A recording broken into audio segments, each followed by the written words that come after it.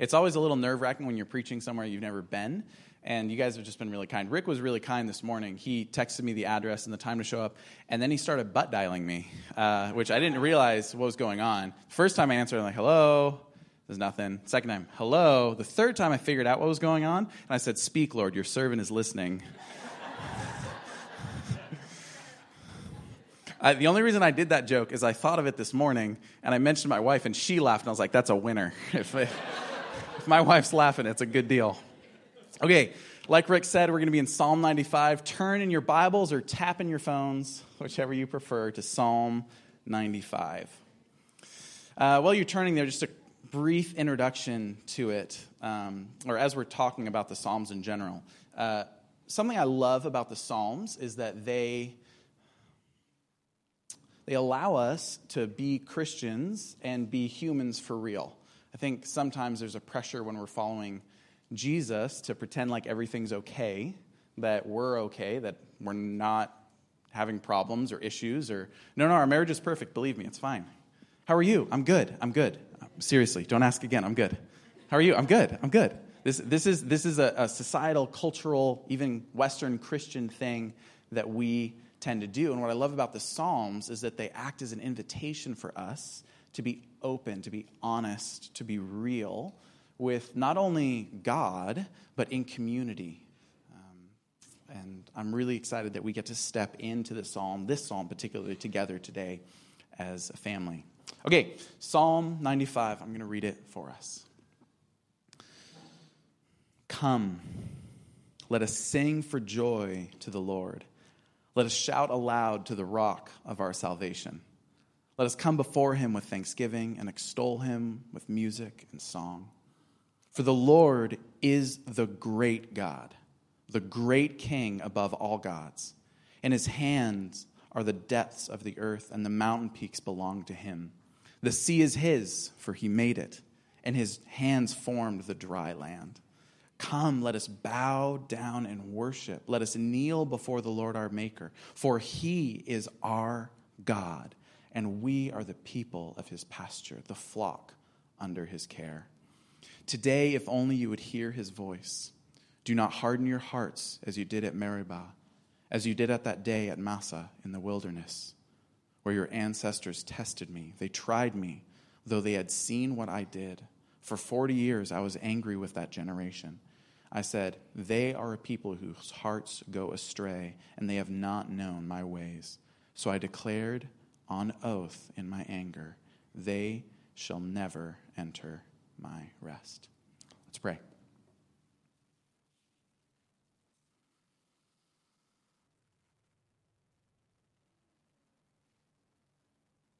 Lord, we love you, and we ask now, Father, that we would be changed by your word, that your truth, your presence, your goodness would transform us, and that as we read this invitation to worship, we would be a people who worship.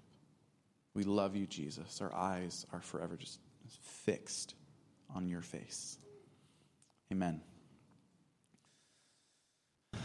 This is a great psalm. I love this psalm. This is not one of the psalms that makes everyone comfortable in the room. Have you guys ever been like, oh man, God gave me a chapter, it's a psalm, and you read half of it and you get the second half, you go, okay, I'm good. That was for someone else. That's not for me today. This psalm it's an invitation to recognize the reality of life, the reality of where we're at, the reality of the stories that we walk through in our day-to-day existence. But at the end of the day, as a whole, it's a praise psalm. It's actually an invitation to worship. It's an invitation for us to come and worship, For centuries, the church has called the psalm venite, which is Latin. It means, oh, come. It's where we get the word invitation, venite. And the psalm's divided in a couple ways. Everyone likes the first 7 verses, right? Like, oh, come, praise the Lord. He's like this, praise the Lord, oh, come, great. And we get to the second half and we go, I'll read that later. That might not be for me. But I want to look at the 2 sections separately and then united later. So let's look at the first section, the first 7 verses. The first 2 verses are invitation, And then the second, and then 3, 4, 5 are why we worship. This is who God is. And then 6 and 7 are a combination of thoughts. They're come worship because of who God is. So what's going on here? This is the Hebrews would use thought rhyming. We use rhymes to communicate or to have poems. Right? My dad won a poetry competition in college. This isn't in my notes. This is good preaching. He won a competition in college for this poem. Old Joe was quite a dog, but he ate food like a hog. He got so fat, he couldn't sit on his mat. Then he died.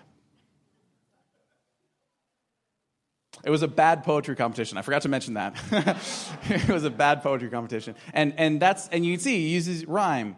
Dog, hog, fat, mat. That's how we rhyme. Ancient Hebrews would use thought rhymes to communicate a message, to repeat a thought or idea. Come, let us sing for joy to the Lord. Let us shout aloud to the rock of our salvation. Let us come before him with thanksgiving and extol him with music and song. That's the first thought. It's the first thought. And then the next verses. This is the reason why we do this. For the Lord is the great God, the great King above all gods. In his hands are the depths of the earth, and the mountain peaks belong to him. So look at these verses are explaining who God is. This is why we worship in the verse 3. For the Lord is the great God. He's the King above all the gods. He's the top dog. This is it. He's the best. And then in his hands are the depths of the earth, the deepest places, the deepest crevices and caves possible, all the way up to the highest mountain peaks. All that space is his. And then verse 5, the sea is his, for he made it, and his hands formed the dry land. Everything belongs to him. He is a God worthy of our praise. Then verse 6 is another invitation. Come, let us bow down and worship. Let us kneel before the Lord our Maker. And then, why? For he is our God. We are the people of his pasture, the flock under his care.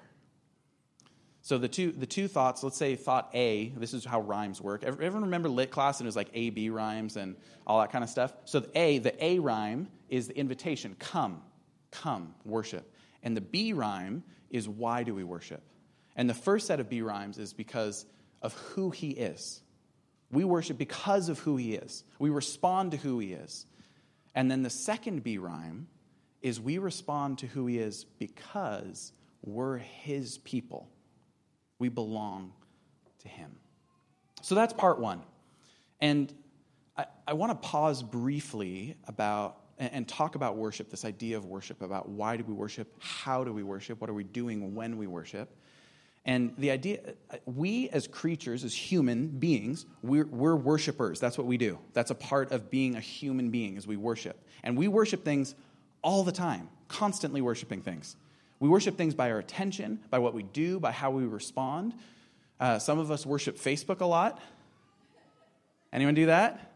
Some of us worship a TV show, so much so that we tell our friends about the TV show. We love this TV show. Some of us are thinking about football season coming up. Thank you, Lord, and amen. We're excited about that. We respond.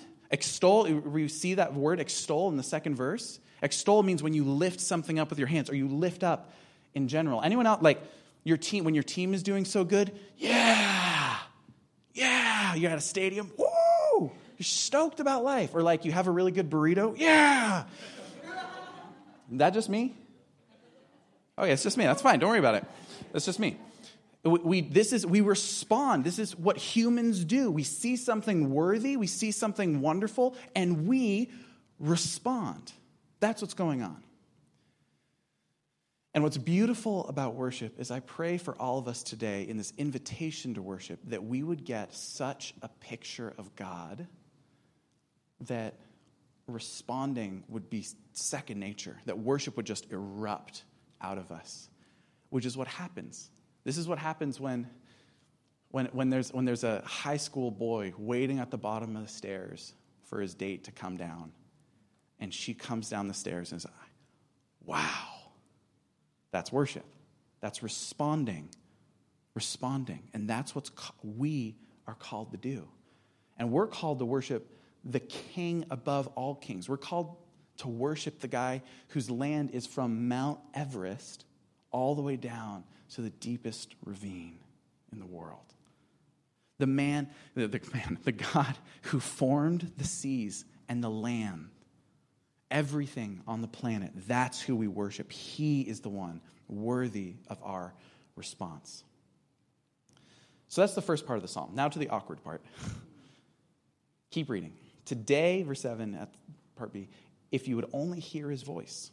Do not harden your hearts as you did at Meribah, or as you did at the day of Massah in the wilderness, where your ancestors tested me. For they tried me, though they had seen what I did. For 40 years I was angry with that generation. I said, they are a people whose hearts go astray, and they have not known my ways. So I declared on oath in my anger, they shall never enter my rest. I want to highlight very quickly verse 9, where your ancestor tested me. They tried me, though they had seen what I did. They knew God. They had seen God, and they were not responding like they had. They had seen what he had done, and they were not responding with faith. But what is this story? What is this Meribah? What is this Massah? What's David talking about here? And this is a story we find in Exodus 17. So to explain what's going on, let's all turn Exodus 17, or tap, whatever you want to do. Exodus 17. And while you're turning there, I'm going to set up the stage a little bit for the story. This is after the Israelites have just left Egypt. They're on their way to the promised land. They just figured out manna and quail. Like, that's how new to the story we are. They're fresh out of Egypt. And we pick up the story, Exodus 17, verse 1. The whole Israelite community set out from the desert of Sin, which is an awful sounding place if you ask me, and traveling from place to place as the Lord commanded. They camped at Rephidim, but there was no water for the people to drink. So they quarreled with Moses and said, give us water to drink. By the way, kind of a big deal. I know we give the Israelites a hard time, but if you're out in the desert with no water with a tour guide, maybe speak up. That's for free. Pro tip. Moses replied, why do you quarrel with me? Why do you put the Lord at rest? But the people were thirsty for water here, and they grumbled against Moses. They said, why did you bring us up out of Egypt to make our children and livestock die of thirst? It's a fair point. Verse 4, then Moses cried out to the Lord, what am I to do with these people? They're almost ready to stone me. That's how intense this situation is. The Lord answered Moses, go out in front of the people, take with you some of the elders of Israel, and take in your hand the staff with which you struck the Nile, and go. I will stand there before you by the rock at Horeb. Strike the rock, and water will come out of it for people to drink. So Moses did this in the sight of the elders of Israel, and he called the place Massah and Meribah, because the Israelites quarreled and because they tested the Lord, saying, is the Lord among us or not? So Israel's wandering in the desert. Things are not going the way they want them to, and they begin to fixate on everything that's going wrong. Begin to hone in, like, what about this? What about this? What about this? Things were great in Egypt. What about now? We're starving. Well, we're not starving anymore. They've got manna and quail. We're dying of thirst. We have no water. We're in the desert of sin. We've got nothing going for us. And the reality is, these are the same people that had seen God part the Red Sea for them. And they think after doing that, he would just abandon them. We can cast stones all we want, but how often have you and I done that in our own lives? Where we look back and we see all the things that God has done, and then we enter a desert season, we're like, oh no, what's going to happen? I have no idea. And we forget what's come before. God tells Moses, go hit that rock over there. And he did, and water came out, and it nourished the people. Paul's retelling of this story, by the way, in 1 Corinthians 10, verse 4, lets us know, and at the beginning of Psalm 95, too, you can turn back there. It says, let us shout aloud to the rock of our salvation. This psalm is about this story. The rock of their salvation was the rock that was struck, and water came out of it. And Paul's retelling this story in 1 Corinthians 10, verse 4. He says that Jesus is our rock. In our desert seasons, he's our salvation. He's where water and life comes from. From his side, when he was struck, comes healing, redemption, refreshment. So why is David writing this psalm this way? Because he's in a desert place when he's writing this. This is written while he's on the run from King Saul, and he's with his people. He's a man leading a people through a desert, season and an actual desert, reminiscent of Moses. And he writes a psalm and invites his people to worship. And then says, don't be like our ancestors. Don't grumble and complain. Trust God. Do good. And worship. And worship. So that's the psalm.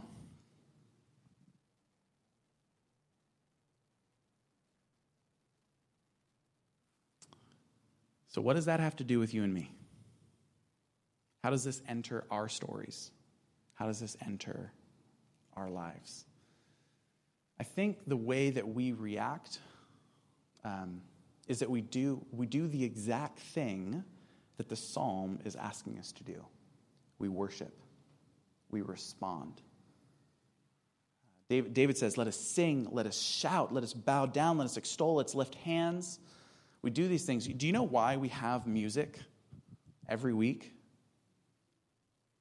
Why we don't just worship, just sitting in our chairs with, like nothing going on. We just think without music. Music is powerful. Music is world-changing. Music was created by God, and we use it. And the psalmists use music to transform who we are. Music. There's a great. This is a great story. David Bowie. Okay, now you know it's a good story. David Bowie performed a concert in 1987 at the Berlin Wall, West Germany, or West Berlin. And he stood there performing for thousands, and he knew there were some people behind the wall in the east side of Germany. Tensions are as high as they've ever been in the Cold War between East and West. He didn't know that thousands of people, of East Germans, had gathered on the other side of the wall to hear music, to hear rock and roll, to hear the sounds of freedom. He didn't realize that. It's a 3-day festival, and on the first day he's playing, and he plays the song Heroes. You guys know that David Bowie song? We could be heroes, even just for one day. We could be heroes. It's an amazing song. You can actually find this performance on YouTube. Just Google David Bowie 1987 Berlin, and you can see it. It's an awful recording, but it's powerful. And let me read what David Bowie wrote about the song. He says, I'll never forget that. It was one of the most emotional performances I've ever done. I was in tears. When we did Heroes, it really felt anthemic, almost like a prayer. I've never felt it like that again. What history tells us, what he didn't know at the time, he heard the cheers coming from the other side. He didn't realize the thousands upon thousands of people that had gathered to hear this. He didn't know. He heard some cheering, but there's cheering here. He's got monitors and stuff. And history tells us this was a turning point in bringing down the Berlin Wall. On the third day of the festival, East German police came in and used water cannons to break up the crowds, arrested hundreds of young people. And it was a turning point for the people of East Germany in their thoughts, their hearts, their attitudes towards their communist government. 1 week after David Bowie performed, Ronald Reagan stood at the Brandenburg Gate and said, Mr. Gorbachev, tear down this wall. When David Bowie died a few years ago, 2 years ago, the official German Foreign Office Twitter account tweeted out this: Goodbye, David Bowie. You're now among heroes. Thank you for helping to bring down the wall.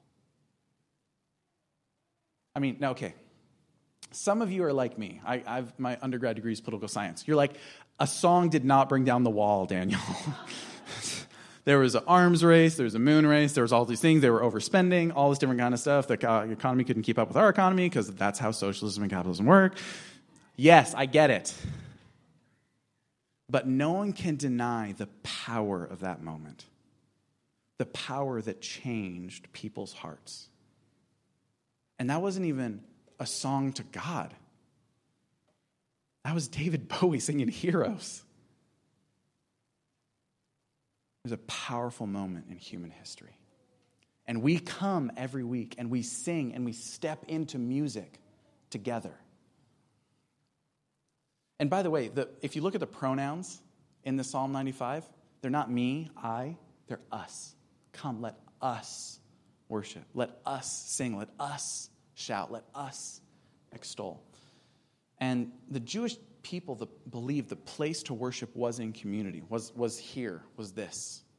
This time, this moment every week is our time as a community to step in to worship God together, for our hearts to be united in song, in verse, in posture, in attitude, to step in and worship together. They believe worship was made complete by being together. C.S. Lewis, he wrote a book, it's called The Four Loves, and he described two close friends. He had a friend named Ronald and a friend named Charles. And suddenly, Charles died. He passed away. And what Lewis discovered is that not only did he lose his close friend Charles, he lost a piece of Ronald when Charles died. Because there were pieces of his friend Ronald that only Charles could bring out. This laughter, this joke, this repartee, whatever it is. And when Charles died, he lost that piece of Ronald too. And if you keep reading the chapter, he talks about how this applies not just to friendship, but to worship. To how we do this together. When we're singing together, each person among us is reflecting the beauty of God. We sing together, we hear each other's voices, and we lift up and we praise, and we respond, we recognize who God is together. And it's beautiful. We see more of God together than when we're alone. And Eugene Peterson wrote this amazing book called Answering God, and it's about the Psalms. And he talks about how the Jewish people use the Psalms as a hymnal. You guys know if we were in churches with pews and there's hymnals in the front, that was the Psalms for the Jewish people. And the Psalms would unite the people together. They would when we sing Psalms of lament together as a community, the entire community joins together with those among us who are mourning. And they're united in mourning. And in songs of praise, the whole community joins together and celebrates with those who are rejoicing. Even those who are mourning join in. It's unifying. It was powerful, and it's powerful for us today. A few years ago, like 2013, I think, there were some researchers in Sweden, and they published their findings in they're finding in an academic journal article in the Frontiers of Psychology. And they did a study on choirs, and they discovered choirs, when singing together, often their heart rates will sync up.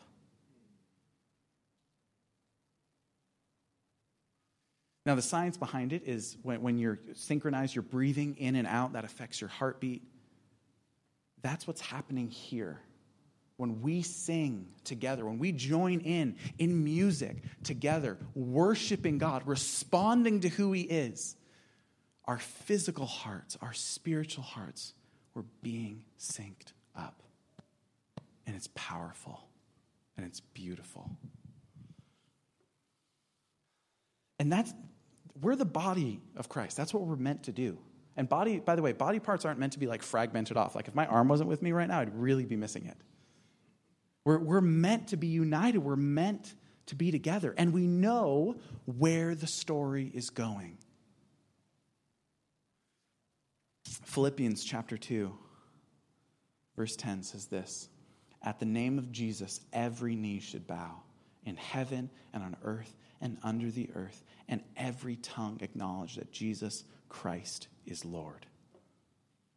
And we look in Revelation, we see this gathering of multitudes, every tribe, every tongue coming together, worshiping, united, responding to who God is. And every single, we know that's where human history is headed.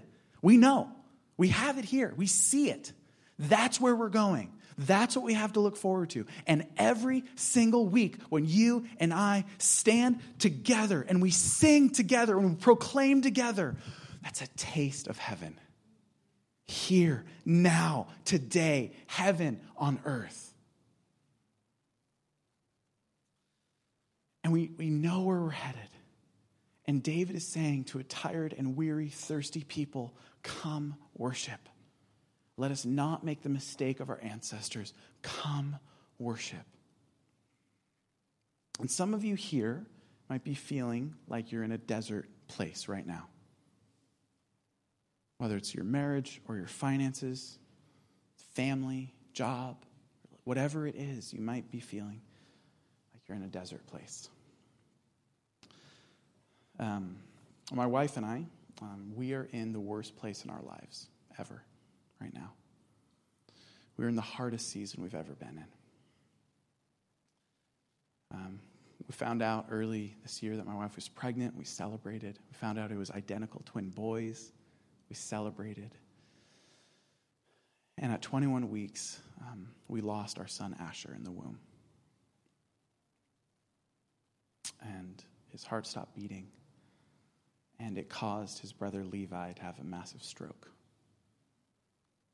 And doctors said he's not going to survive delivery.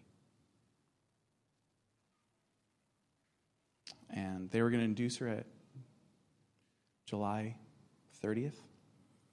And every night I was feeling Levi in the womb kicking. And that was my time with him. I was trying to wrap up, throwing baseballs, like wrestling on the living room floor. I was trying to wrap up all those moments in these few kicks I was feeling through the womb. But he's not going to make it. When Jill went into labor at 31 weeks, way too early, we went into the hospital knowing we're not bringing a child home. And when he came out, 31-week babies are not supposed to be able to breathe on their own. They're not supposed to be able to eat on their own. And we decided if he comes out breathing, we don't want to rush him off to the NICU, because if he's only alive for an hour, we don't want his hour of life to be pokes and prods and tubes. We want it to be family holding him.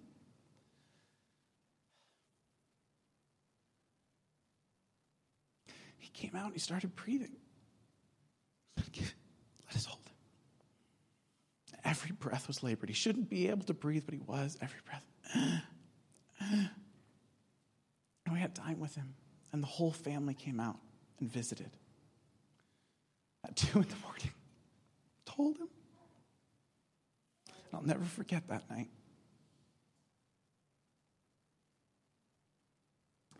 At 4 a.m., I'd been up for 48 hours. He was bed on my chest this whole time. It's like, I gotta sleep, but I want to fall asleep with you on me. One of my favorite things to do with our older daughter, Eden, was to fall asleep watching football. So I pulled up an old Seahawks game on YouTube, and I put him on my chest, and we fell asleep at 4 a.m. I woke up 2 hours later at 6 a.m., his breathing was normal. And he's alive today. He's right back there. We're still home on hospice with him. We've thought he's going to pass 3 times this last month, and he keeps pulling through.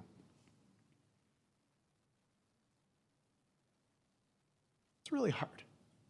It's really hard. We're in a desert. We're loving life. We're celebrating time with him. It's beautiful. It's wonderful. And it's so hard not know if he's going to be alive tomorrow or next week. That's not how this is supposed to work. You have a son, and you think about the future. You think about your hopes, your dreams, even the things you want to do, your passions you want to share.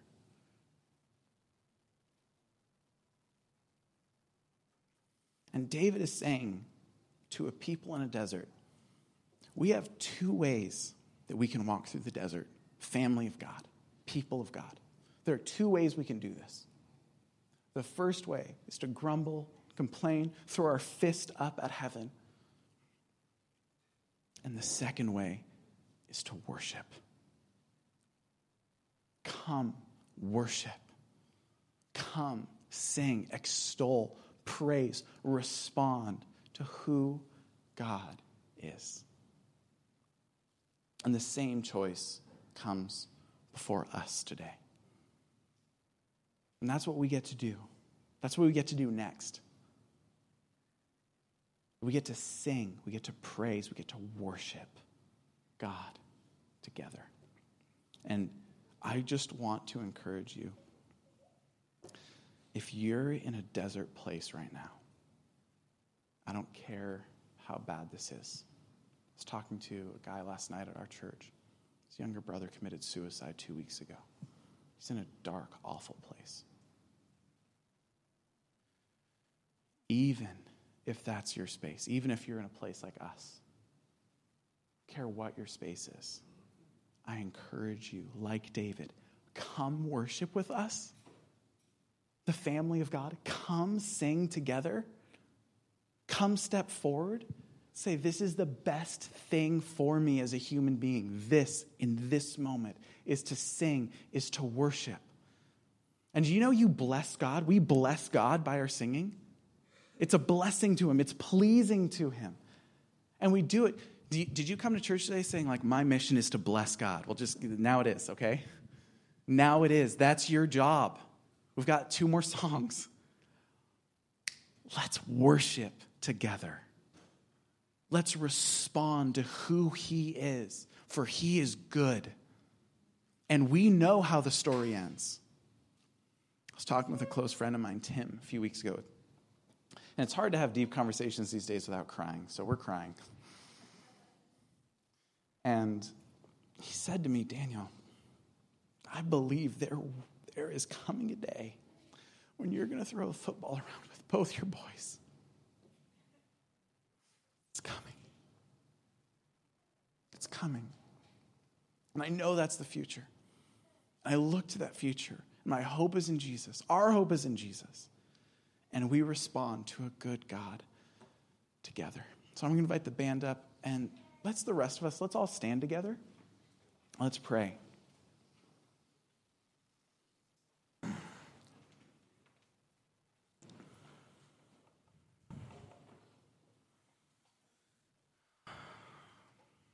God, we come before you as a people, I'm sure, all over the place. Some of us are in the desert right now, and it's dry, it's hot, it's weary. Some of us are sitting at the dining table with you, celebrating, enjoying life. But no matter where we're coming from now, God, as your people, our heart's desire is to turn to you and to choose to worship. We know in the desert we have 2 choices. But today, this moment, we choose worship. Amen. Amen. So, family, let's respond now. Seriously, let's respond. Let's take a moment and pause the spinning thoughts of our lives and turn our attention to a God who's worthy of our praise. Turn our focus, turn everything to him. That's what matters. He is what matters. He is what matters. Nothing else matters. He matters. We turn to him. We sing, we praise. And the tables are open. We remember what he's done for us. We remember the freedom that we have because of his sacrifice. And we celebrate all of this together as a family, united, worshiping. Let's sing, let's praise, let's respond. Go to the tables together.